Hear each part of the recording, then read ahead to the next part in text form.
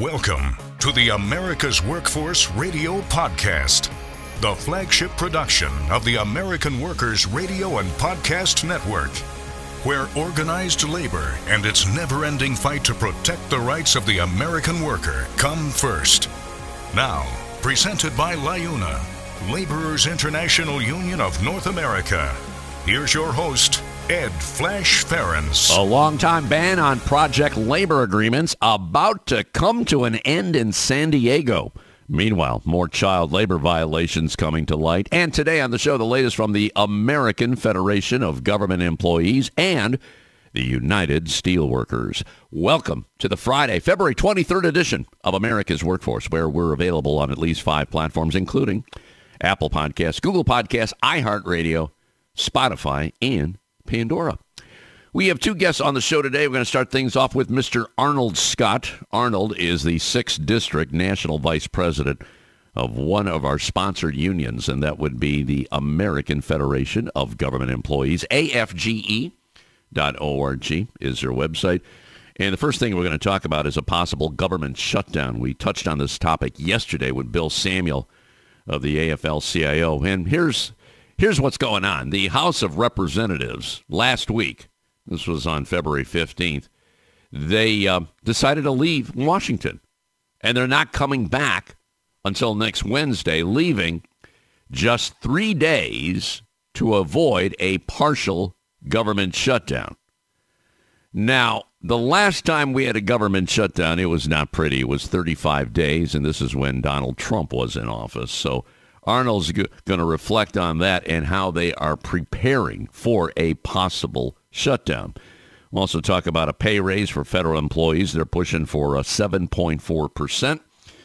And recently, the entire union, American Federation of Government Employees, had their legislative conference. And there's a couple of issues we'll get in on that as well, including Black History. This is still Black History Month, so we'll touch on that and see how AFGE is actually showcasing a number of black leaders throughout the labor movement. So Arnold Scott's going to be our first guest. Roxanne Brown will be joining us on behalf of the United Steelworkers, and I'll tell you, she's a fireball. She is currently an international vice president at large, where she oversees the union's public policy and legislative agenda as well as its political work. Roxanne has spent more than 2 decades advancing policies on Capitol Hill and with regulatory agencies on behalf of USW members. She has extensive experience in manufacturing, environmental, and energy policy. She has testified on workers' behalf before the International Trade Commission on Capitol Hill and before state legislatures. She represented the union with global policymakers. That includes the UN Framework Convention on Climate Change.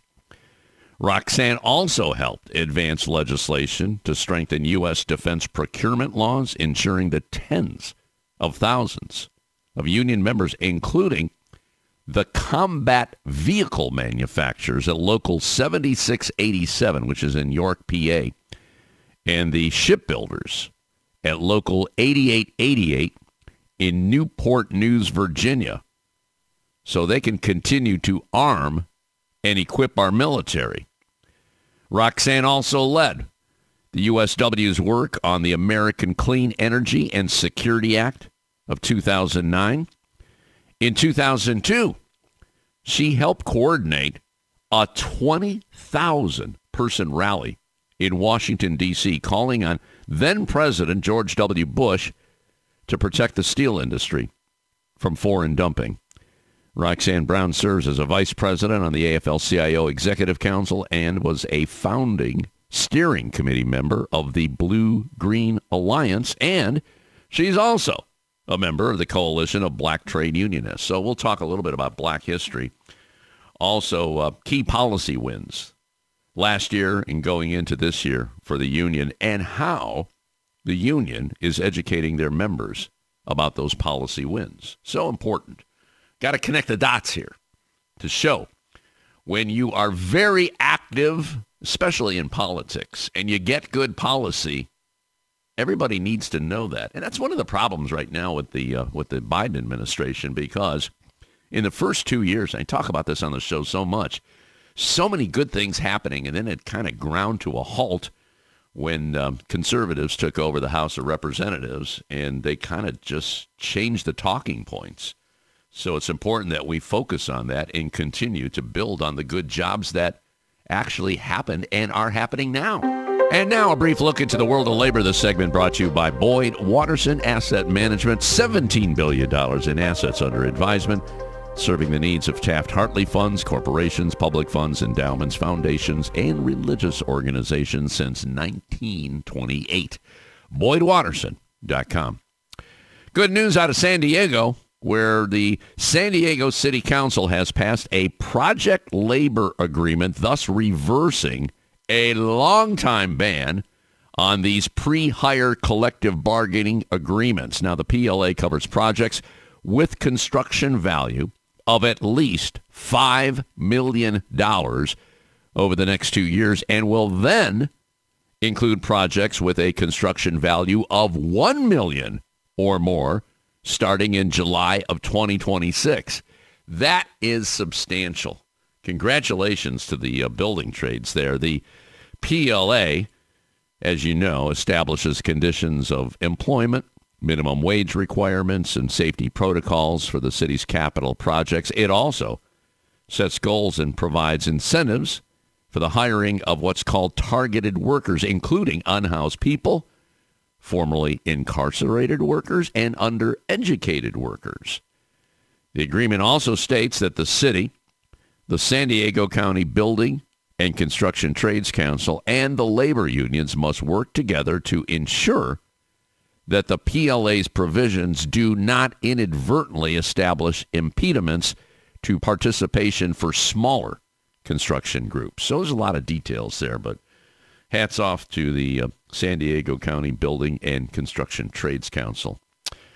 An Alabama roofing company paid $117,000 and some change in penalties following a U.S. Department of Labor investigation into the death of a 15-year-old worker, 15, at its work site. The Labor Department determined that Apex Roofing and Restoration, LLC, employed the minor in violation of a child labor law prohibiting minors from engaging in dangerous jobs, including roofing or construction. Meanwhile, a Popeyes franchise, this would be in San Francisco, they're going to pay a $212,000 fine after the Department of Labor found the restaurants employed children as young as 13 years old. The Labor Department's investigation found that minors worked outside the hours permitted by child labor laws, and the employer withheld overtime wages. Unbelievable what's going on. This issue is amazing. In fact, next week on the show, we are going to feature the Child Labor Coalition. They've been doing a whole lot, calling attention to the abuses of child labor and the possibility of the Biden administration adding a whole lot more money, about $100 million in enforcement. The Guardian is reporting that the British union GMB has accused Amazon of union busting in its Coventry, England warehouse. Now, ahead of a planned Valentine's Day strike, Amazon posted flyers on warehouse bulletin boards saying, "We want to speak with you. A union wants to speak for you." Another poster read, "Before you vote or join a union, we encourage you to seek out the facts for yourself. The best relationships are the direct ones." Well, workers at the Amazon warehouse are primarily asking for an hourly wage boost, and GMB has been seeking formal recognition at that location for at least the past year. Now, the union withdrew its original application for recognition after Amazon brought on about 1,000 new workers. The union said the influx of workers was meant to dilute its majority. Now, Amazon says, "Oh, no, we didn't do that," claiming the workers were hired as part of normal business operations. Now, you may be familiar with this union, GMB, which represents workers across sectors from its 2016 employment victory, which held that UK Uber drivers were workers and not independent contractors, and that decision was upheld by the UK Supreme Court. Amazon having trouble all over, especially when you bring the union in. All right, we're going to take a quick break. When we come back, Arnold Scott with the American Federation of Government Employees. This is America's Workforce.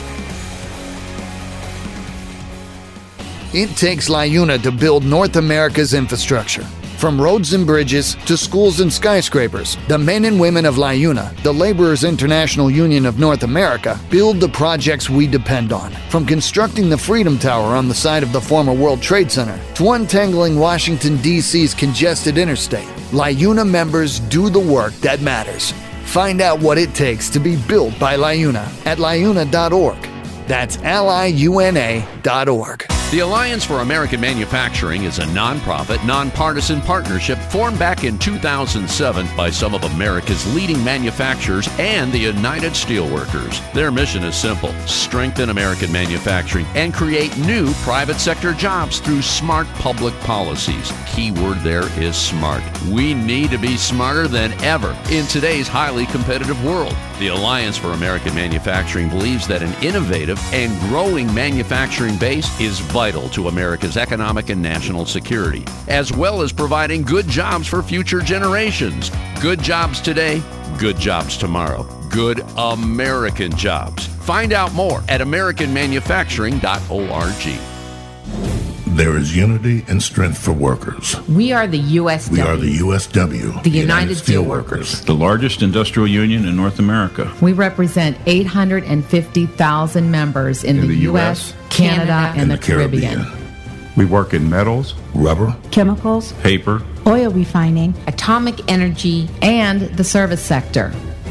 We are steelworkers, standing strong and fighting for what's right. America's Workforce is brought to you in part by the International Federation of Professional and Technical Engineers. You can find more at ifpte.org.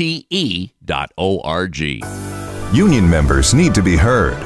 Reliable and convenient union voting has never been more important than it is now. Make voting easy for your membership by working with survey and ballot systems. SBS offers encrypted and monitored solutions that ensure your elections are accurate and accessible for every member through mail-in, online, and in-person voting.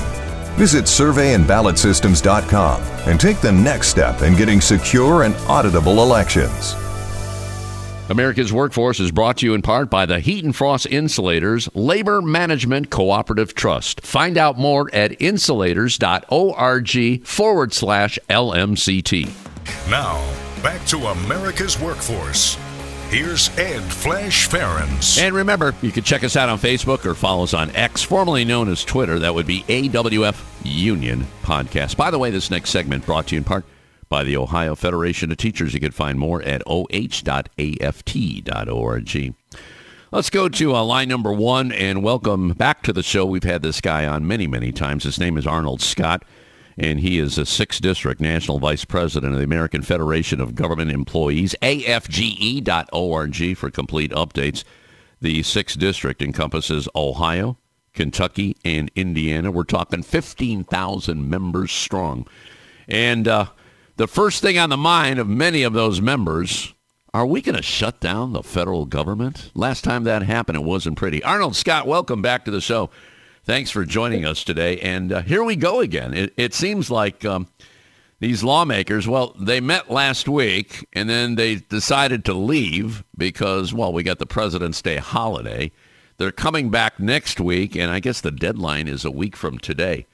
So, Arnold, how are we preparing for this? This has got to make you kind of antsy right now, doesn't it? Yes, Flash. It's getting on. I know it's getting on every federal employee's nerve because, you know, it seems like every couple of months we have the threat of a government shutdown. You know, I think Congress needs to come back to Washington, D.C., and they need to do what they primarily get paid for, is to pass a budget to fund the government. I mean, this March 1st deadline is a partial shutdown, and then March 8th is another partial shutdown. And, Congress just needs to stop passing continuing resolutions and pass a budget. So, Arnold, how is this affecting the membership here? I mean, this is ridiculous what's been going on here. And I remember the last time, and that was a 35-day shutdown, there were a lot of public sector workers. Well, they had to work. They didn't get paid. Some of them didn't have to work, but they had to go on assistance. Some of them went in food lines and everything. So as for morale, this can't be very good.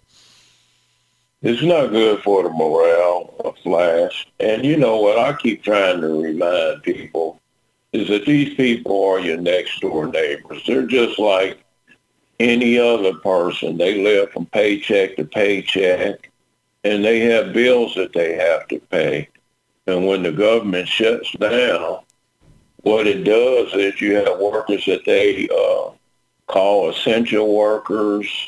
And those people who are essential workers are required to come in and work, even though they are not getting paid. And the ones that are non-essential, I mean, they want to come in and do their job because while they're off, their work is getting backed up. And, like I said, they have bills that they have to pay. And these creditors, they're not too forgiving, some of them, when you don't pay your bills on time. Not at all.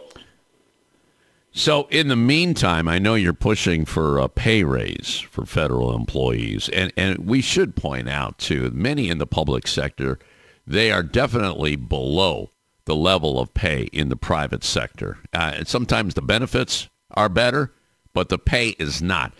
And I understand you're looking for, what is it, a 7.4% pay raise? Talk to me about that, Arnold.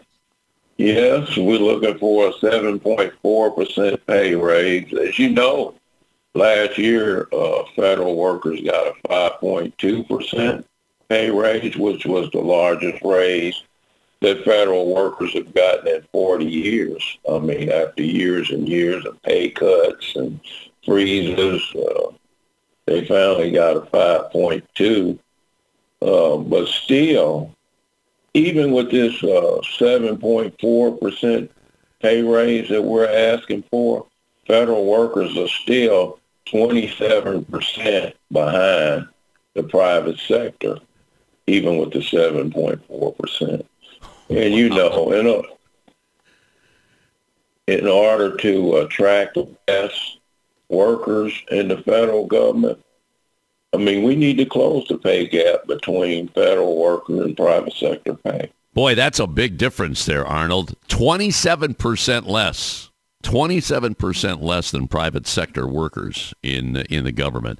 So where do we stand on this issue right now? I know it's tough getting anything through Congress right now, but what are you hearing?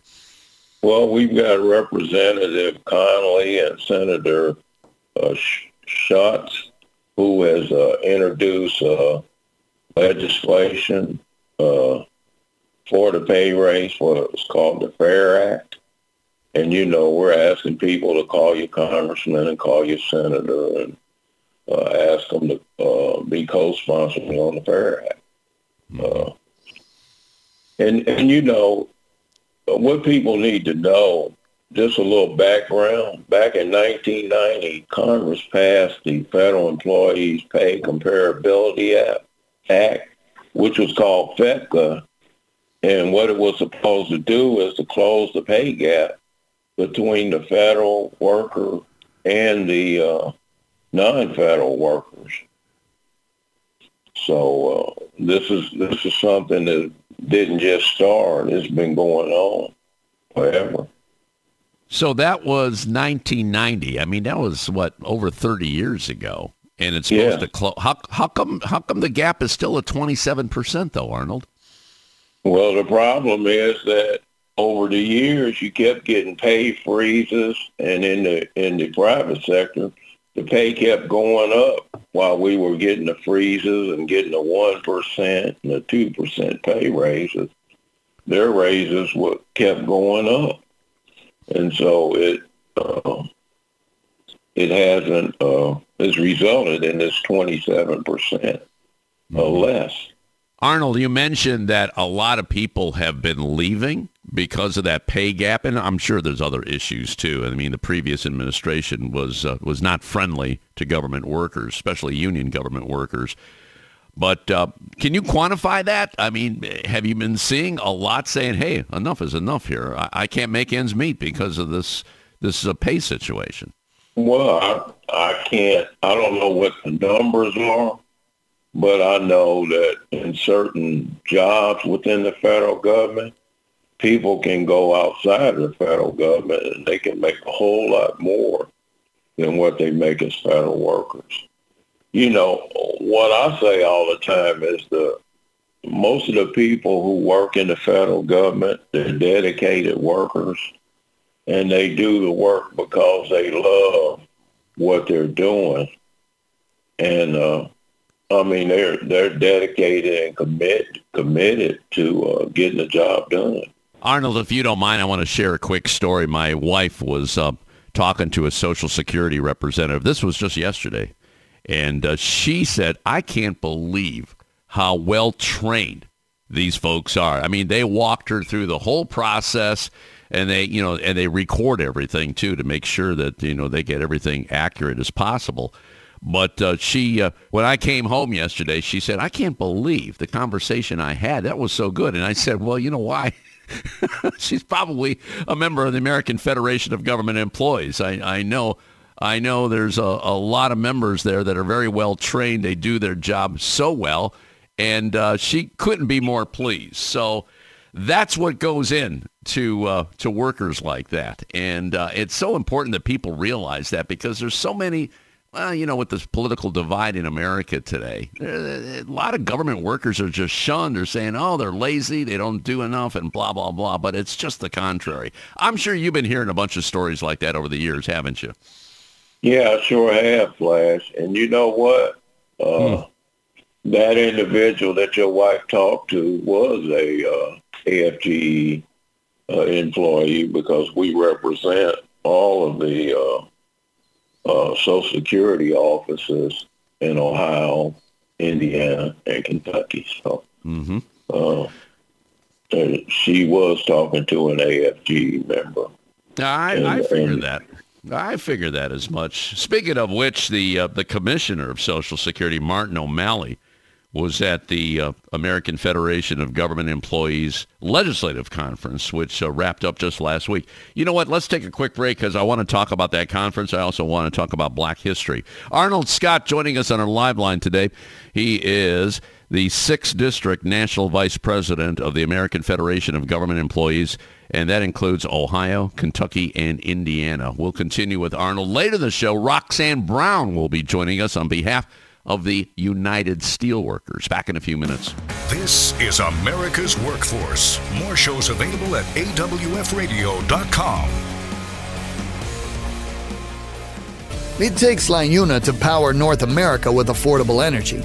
The men and women of LIUNA, the Laborers International Union of North America, have the skills needed to build and maintain oil, natural gas, nuclear, solar, and wind projects that are shaping America's energy future. From new energy tech to retrofitted facilities, LIUNA members do it all. Find out what it takes to be powered by LIUNA at liuna.org. That's LIUNA.org. Attention members of the Heat and Frost Insulators Union who are interested in traveling. Central Ohio has more construction projects on the books than anywhere in the U.S.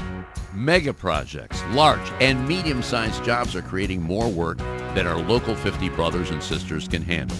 Projects like Intel, the Honda LG battery plant, and multiple data centers for Facebook, Google, and Amazon offer union wages, overtime, and exciting incentives. Local 50 is seeking union travelers to meet the needs of its signatory contractors who can put you to work immediately.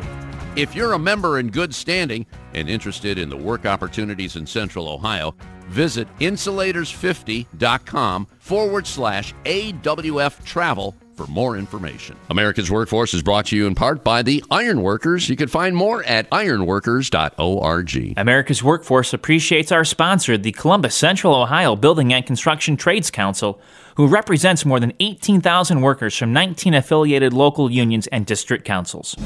There is unity and strength for workers. We are the USW. We are the USW, the United Steelworkers. The largest industrial union in North America. We represent 850,000 members in the U.S., Canada, and the Caribbean. We work in metals, rubber, chemicals, paper, oil refining, atomic energy, and the service sector. We are steelworkers, standing strong and fighting for what's right. America's Workforce is brought to you in part by the International Brotherhood of Teamsters, where you can find more at teamster.org. This segment of America's Workforce is brought to you by Survey and Ballot Systems. SBS has been providing unions with secure and flexible election options for over 30 years. Visit surveyandballotsystems.com to learn more. America's Workforce is brought to you in part by the United Auto Workers. Find more at uaw.org. Now, back to Ed Flash Ferens with America's Workforce. And remember, you can check us out on at least 5 platforms. That includes Apple Podcasts, Google Podcasts, iHeartRadio, Spotify, and Pandora. And when you get an opportunity, here's what you do. Just sign up and receive our shows on a regular basis and give us a rating. We always appreciate those 5-star ratings, so please keep them coming. By the way, this next segment brought to you in part by the United Labor Agency, ulagency.org is a website. I got to give another plug here before we go back to Arnold Scott about this documentary, which will be premiered in Cleveland, Ohio on Monday. We had Carl Chris on the show on Tuesday, and do check out that show. You can get some details on what this is all about. That was on Tuesday. What was the date on Tuesday? The 20th of February. awpodcast.com. Carl was talking about the flame that went out back in the 1990s when all the steel companies in Cleveland, Ohio just went belly up. There was bankruptcy after bankruptcy after bankruptcy, but they all came back. And this documentary showcases the workers that went through that struggle. You can get tickets right now.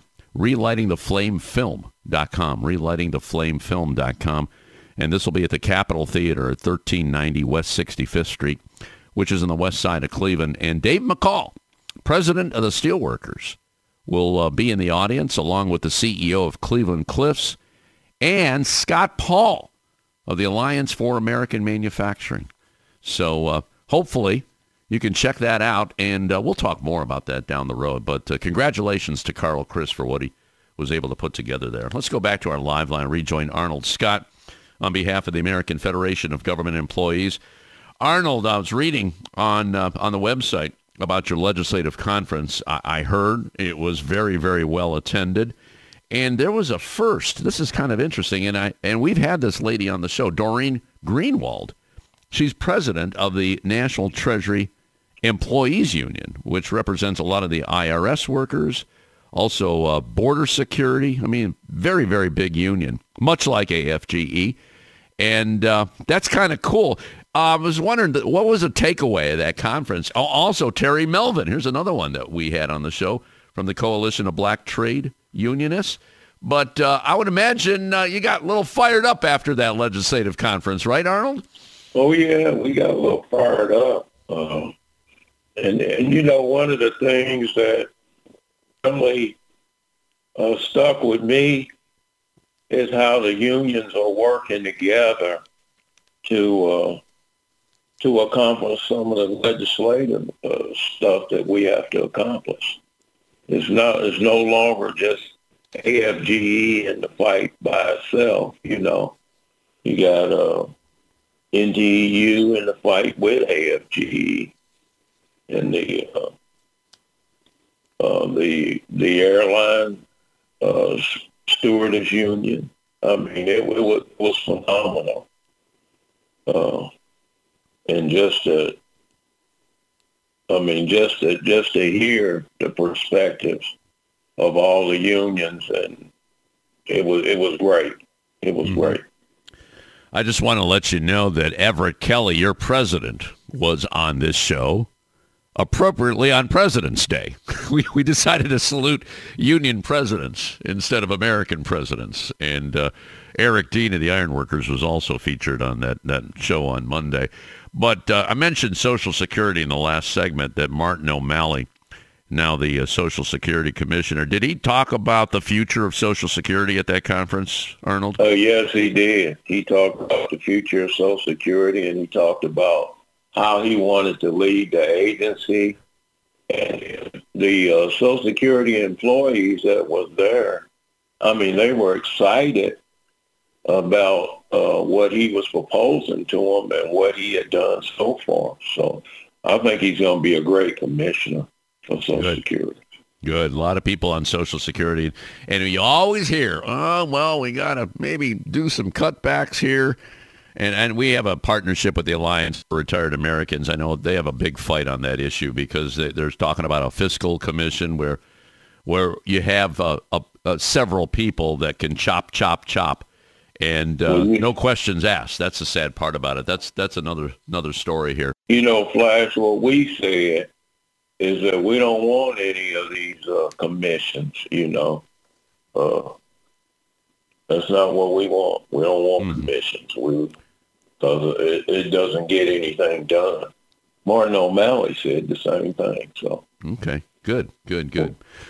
Well, if you don't mind, I want to switch gears here a little bit and talk about Black History Month and what the American Federation of Government Employees has been doing to showcase various black leaders and the struggle for racial and social justice in America. And as you know, Arnold, it's ongoing. Can we have a discussion on that? Yeah, we sure can, Flash, because you know what? I am proud of AFGE because AFGE is one of the most diverse labor unions. And, you know, predominantly the board is made up of black females and black males. And you know, when we go other places, people notice that diversity that we have. You know, front lines in the fight for economic and racial justice from the days of the March on Washington.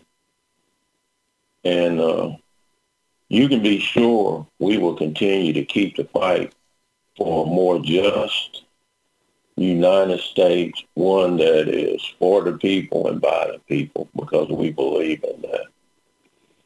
You know, and I'll tell you, as National Vice President for District 6, I'm proud of the work that our members do for the federal government that honors and contribute in the contributions and protects the rights of black workers, because, you know, a lot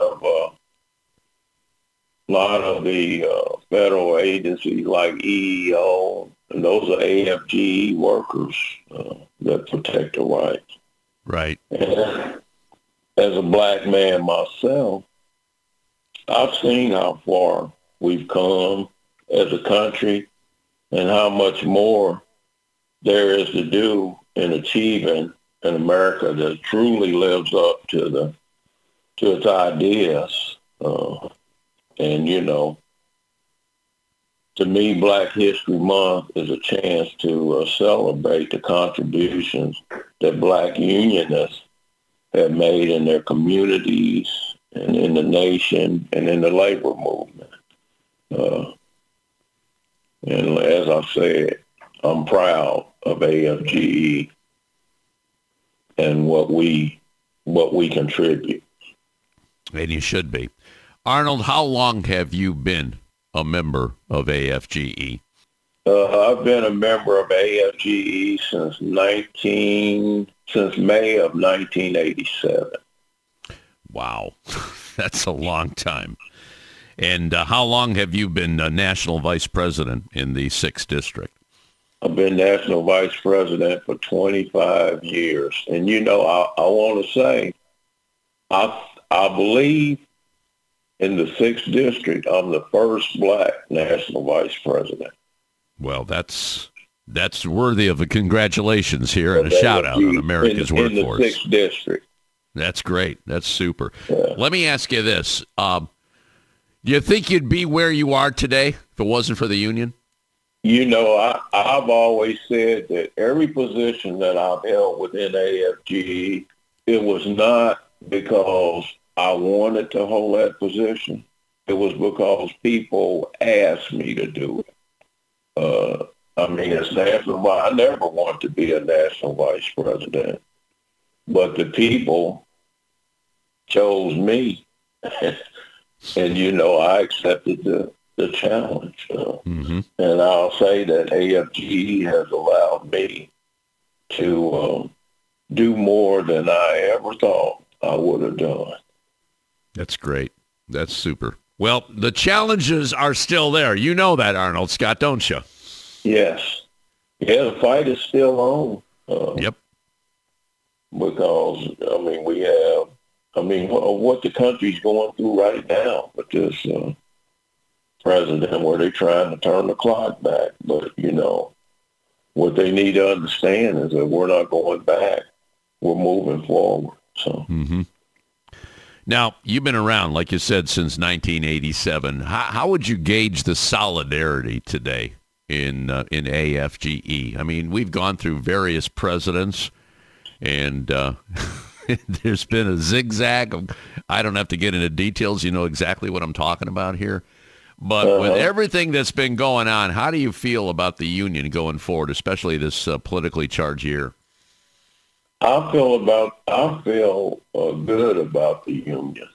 When I first came into AFGE, John Sturtevant was the national president, and he was the first black national president that AFGE had.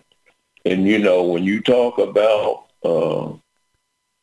national president, I tell people all the time that he is the standard that people gauge the national presidents against, whether they're good, bad. Mm-hmm. He had a profound effect on those of us who knew him. He was a charismatic leader. And, when he talked, everybody listened. Arnold, I'm going to leave it on that note. I thank you so much for joining us today. Arnold Scott, 6th District National Vice President of the American Federation of Government Employees, national website, AFGE.org. Well, I thank you for sharing your story and all the work that the members of the American Federation of Government Employees do each and every day. Very, very dedicated, very, very passionate about their work. You take care. We'll talk down the road, okay, brother? All right, Flash. It's always good to talk to you. All right, we're going to take a quick break. Roxanne Brown is an international vice president at large for the United Steelworkers, and she'll be coming up next. You're listening to America's Workforce with Ed Flash Ferens. It takes LIUNA to keep America running. Over 70,000 public employees are part of LIUNA, the Laborers International Union of North America, delivering critical services such as healthcare and emergency response, as well as maintaining roads and sanitation systems. Even the National Postal Mail Handlers Union, representing over 47,000 U.S. postal workers, is affiliated with LIUNA. Find out what it takes for LIUNA to keep America running at LIUNA.org. That's LIUNA.org. The Iron Workers Great Lakes District Council, consisting of 8 ironworker local unions in West Virginia, Pennsylvania, Ohio, and Michigan. We build the skylines and bridges along the Great Lakes. With more work than ever before, the Great Lakes District Council is actively searching out the next great iron worker, whether it's building the next Intel plant or constructing a bridge to safely connect our great cities along the lake. So join the Iron Workers Great Lakes District Council today. Find out how and learn more about the council by visiting iwdistrictcouncil.com. A great union requires a reliable election system. Survey and Ballot Systems is a trusted election partner with more than 30 years of expertise in managing union elections. By partnering with SBS, your union can ensure it gets an auditable process and a high level of customer service. SBS is here to help you conduct your union vote securely, transparently, and with trust building always in mind. Visit surveyandballotsystems.com to learn more. America's Workforce is brought to you in part by the Communication Workers of America. You can find more at cwa-union.org. America's Workforce is sponsored in part by Boyd Watterson Asset Management, LLC. Find out more about our investment solutions tailored to meet the needs of Taft-Hartley funds at boydwatterson.com. America's Workforce is brought to you in part by the United Steelworkers. You can find more at usw.org. America's Workforce Radio is sponsored in part by the International Union of Painters and Allied Trades, District Council 6, representing painters, glazers, drywall finishers, and sign and display industry workers. They remind you that belonging to a union is your right as an American. America's Workforce is presented by the Laborers International Union of North America. Feel the power right now at liuna.org. Now, back to America's Workforce. Here's Ed Flash Ferens. And remember, you can check us out on Facebook or follow us on X, formerly known as Twitter. That would be AWF Union Podcast, AWF Union Podcast. Let's go to line number 2, and welcome back to the show, Roxanne Brown. Roxanne is the United Steelworkers International Vice President at Large, where she oversees the union's public policy and legislative agenda, as well as its political work. And some congratulations are in order for her. So this month you celebrated 25 years with the Steelworkers. Is that right, Roxanne? I did, in fact. And hi, Flash, it's great to be with you today. 25 years with the Steelworkers. It's gone by really fast. And you were telling me off the air here, you started as a receptionist. Is that right? I did start as a receptionist and really got the benefit of being mentored by some pretty incredible people and giants within the labor movement who are from our union. It's just an incredible journey. Now, you're born in Kingston, Jamaica, and you pretty much grew up in White Plains, New York. But as far as getting involved with the Steelworkers, was there just like a job opportunity there? And you took advantage of it, and you probably are thinking to yourself, my God, I can't believe I'm an international vice president at large right now. That's got to be quite an accomplishment. I do pinch myself daily. It's kind of like I'm living a dream because I have the privilege, really, of being able to do this job. Our members are just, the best, most incredible, hardworking people, and to get the opportunity to do this job on their behalf is just incredible. And I never would have imagined, as you said, starting as a receptionist, that I'd be doing this today, but it's, like I said, it's been an incredible journey. I've learned so much about who our members are, what they do, and to be able to represent them, especially in Washington, D.C., and tell their stories, policymakers, and to help impact policy on their behalf is just incredible. And I was reading your bio at the beginning of the show about what you put together. There was that 20,000 person rally back in 2002 in Washington. I mean, that's a lot to coordinate. You also testified on workers' behalf before the International Trade Commission. Now, these positions, obviously, there was a lot of growth for Roxanne Brown throughout the years. And the Steelworkers, if you can elaborate on that, and it's so important because I come from a steelworker family. My dad was a steelworker going back to, 1960s and 70s. He retired in 1975 after about 40 plus years. And steel is in my blood. And Fred Redmond, as you know, is a regular here on this show. We call it the First Friday with Fred. And we've shared a lot of stories about his journey. And I want to talk more about your journey and how the Steelworkers, if it wasn't for the union, how they prepared you for it. I mean, you're testifying in Washington. I mean, some very powerful people there. And you had to be very well groomed when you face those people. Can we discuss that part? Yeah, I would say my entire, 25 years, right, has been an ongoing education and preparation. especially working in the policy office in Washington, D.C., you're completely steeped in all of the issues, right, that we work on behalf of our members, from healthcare to retirement security.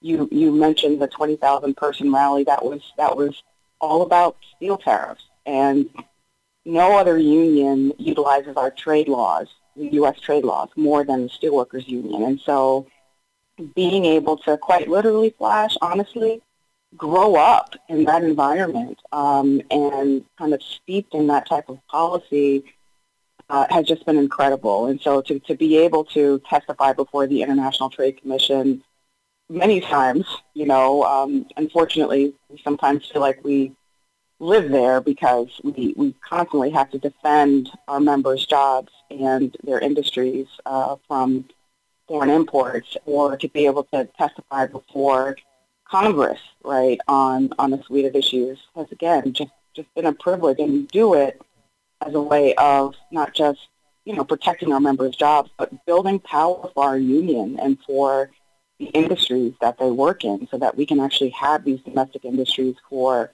the long term. And sadly, the International Trade Commission doesn't always do the right thing. We had a story, and about this, with our brothers and sisters in, what was it, West Virginia? Aren't Weirton. Weirton Steel. Isn't like 900 jobs there at stake? 900 jobs, and it's just, this is the heartache that these, folks are going to have to live through. It's not just the 900 direct jobs, right, of our members who are now trying to figure out what the heck they are going to do now and how they're going to, provide for themselves and their families. But it's also how those jobs impact that community, right? Jobs like those, we describe our members' jobs as some of the last best remaining jobs in this country. And it's not just the wages and the benefits they earn, but it's how those wages impact the local community, right? So, the little mom and pop, restaurant that's near the facility, right? The schools that benefit from the tax base, the roads, the hospitals, the libraries, all of that, economy that exists around that facility that benefits from those wages will be impacted. 900 jobs is not a blip. So this is going to have a ripple effect throughout that community, and it's devastating. It's impossible to describe the devastation, our union, as you mentioned, we tried to really fight hard, by being party to this case that was brought before the International Trade Commission. And unfortunately, the outcome was not what we wanted. And so now we have to, help our members, find a path forward. And it's just devastating.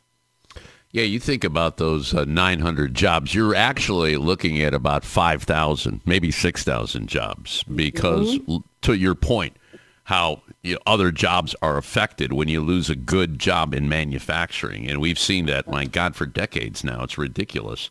Absolutely ridiculous. Anything new with this U.S. Steel buyout from Nippon Steel? I know Dave McCall, president of the Steelworkers, has been very vocal. And this is an issue of national security. It really is. And I hope it could be turned around. Is there anything you could share with us at this point? I think just what you said, this is an issue of national security where, we're talking about a U.S. company, in terms of U.S. Steel, that makes critical products and materials for a suite of applications when it comes to national security. And we want to make sure that those operations remain U.S. owned. We don't want to, especially with a company that is Japanese owned. You mentioned the International Trade Commission. I can't tell you how many times we've testified at the ITC where Japan was one of the party countries for a product or a series of products that we were testifying about. And so it's not just national security implications, it's also, how could this potentially impact our trade cases when we file going forward if Nippon owns U.S. Steel? Will they not be party to some of the cases that they should be party to in terms of looking at domestic industry and how will that impact others in the industry who are being impacted by imports. So there's so many pieces, to all of this. It's something as simple as the Biden administration has a huge, kind of call, right, to update our transmission lines across this country. And electrical steel is something that's made, by U.S. Steel. Transmission lines are pretty critical to our nation's infrastructure. Oh yeah. Okay, and Jeez. So we want that steel made here, and we want that steel made by domestic producers, right. Domestically owned producers. So it's all kinds of kind of elements like that we're very concerned with, and then just overall, there are obligations to our retirees in terms of retirement security. And we want to make sure that those obligations are met. And, we're not sure that that will be the case if this acquisition were to go through. Roxanne Brown, we have a couple more minutes here left, and I want to talk about the key wins for the steelworkers and translating that message to your members. It's not an easy task. A lot of times they don't understand. And I say this on the show all the time. I mean, look at the first 2 years of the Biden administration. Great legislation creating literally millions of jobs. I mean, bipartisan Infrastructure and Jobs Act right there. I mean, it's amazing. But a lot of members don't seem to understand it. How are we connecting the dots on that, Roxanne? You are highlighting one of our biggest challenges. The wins abound, right? And we've quite literally never been in this point in American history where for the first time ever we have an industrial policy, right? It's something that our union has been calling for decades upon decades, and now we actually have it. And being able to dewonk it, Flash, and take it from Washington speak and actually put it in a way, to your point, that our members understand is a challenge, right? Especially because a lot of these policies are going to take a little while to unfold. Well, we're taking it to the streets. We're going to be holding a series of town halls. It's an effort that we call Your Union, Your Voice, where we have town halls, all across the country. And we meet with our members. We talk about the wins that we've had over the last 3 years, what that means for them, and we answer questions that they have, about the policies. What is the infrastructure bill? What does this mean for my job at this steel facility or this cement facility or this paper facility? What does it mean for my community in terms of, improved water infrastructure, or that bridge that we've been worried about collapsing that's now going to get the money to be fixed? So we're really taking it as far down into the weeds as we possibly can with our members so that they understand exactly what this means for them, why it's a win for them, their jobs, and their communities. And so that will begin in April. We'll do that all the way through July, just to really educate and engage, and we're looking forward to it. Well, Roxanne, thanks for sharing that information. I got that on my calendar. Starting in April, you're going to see a lot and hear a lot about what the steelworkers are doing to connect the dots so members know about that good policy that's been coming out of Washington. And you're right. Yeah, right. We've got a manufacturing policy. Let's keep it going. That's what it's all about. Right. That's right. Right. Roxanne Brown, thank you so much for joining us. Keep up the fight. I know you will. Let's talk down the road. Okay, my sister? Thank you, Flash. I really appreciate it. Have a great day.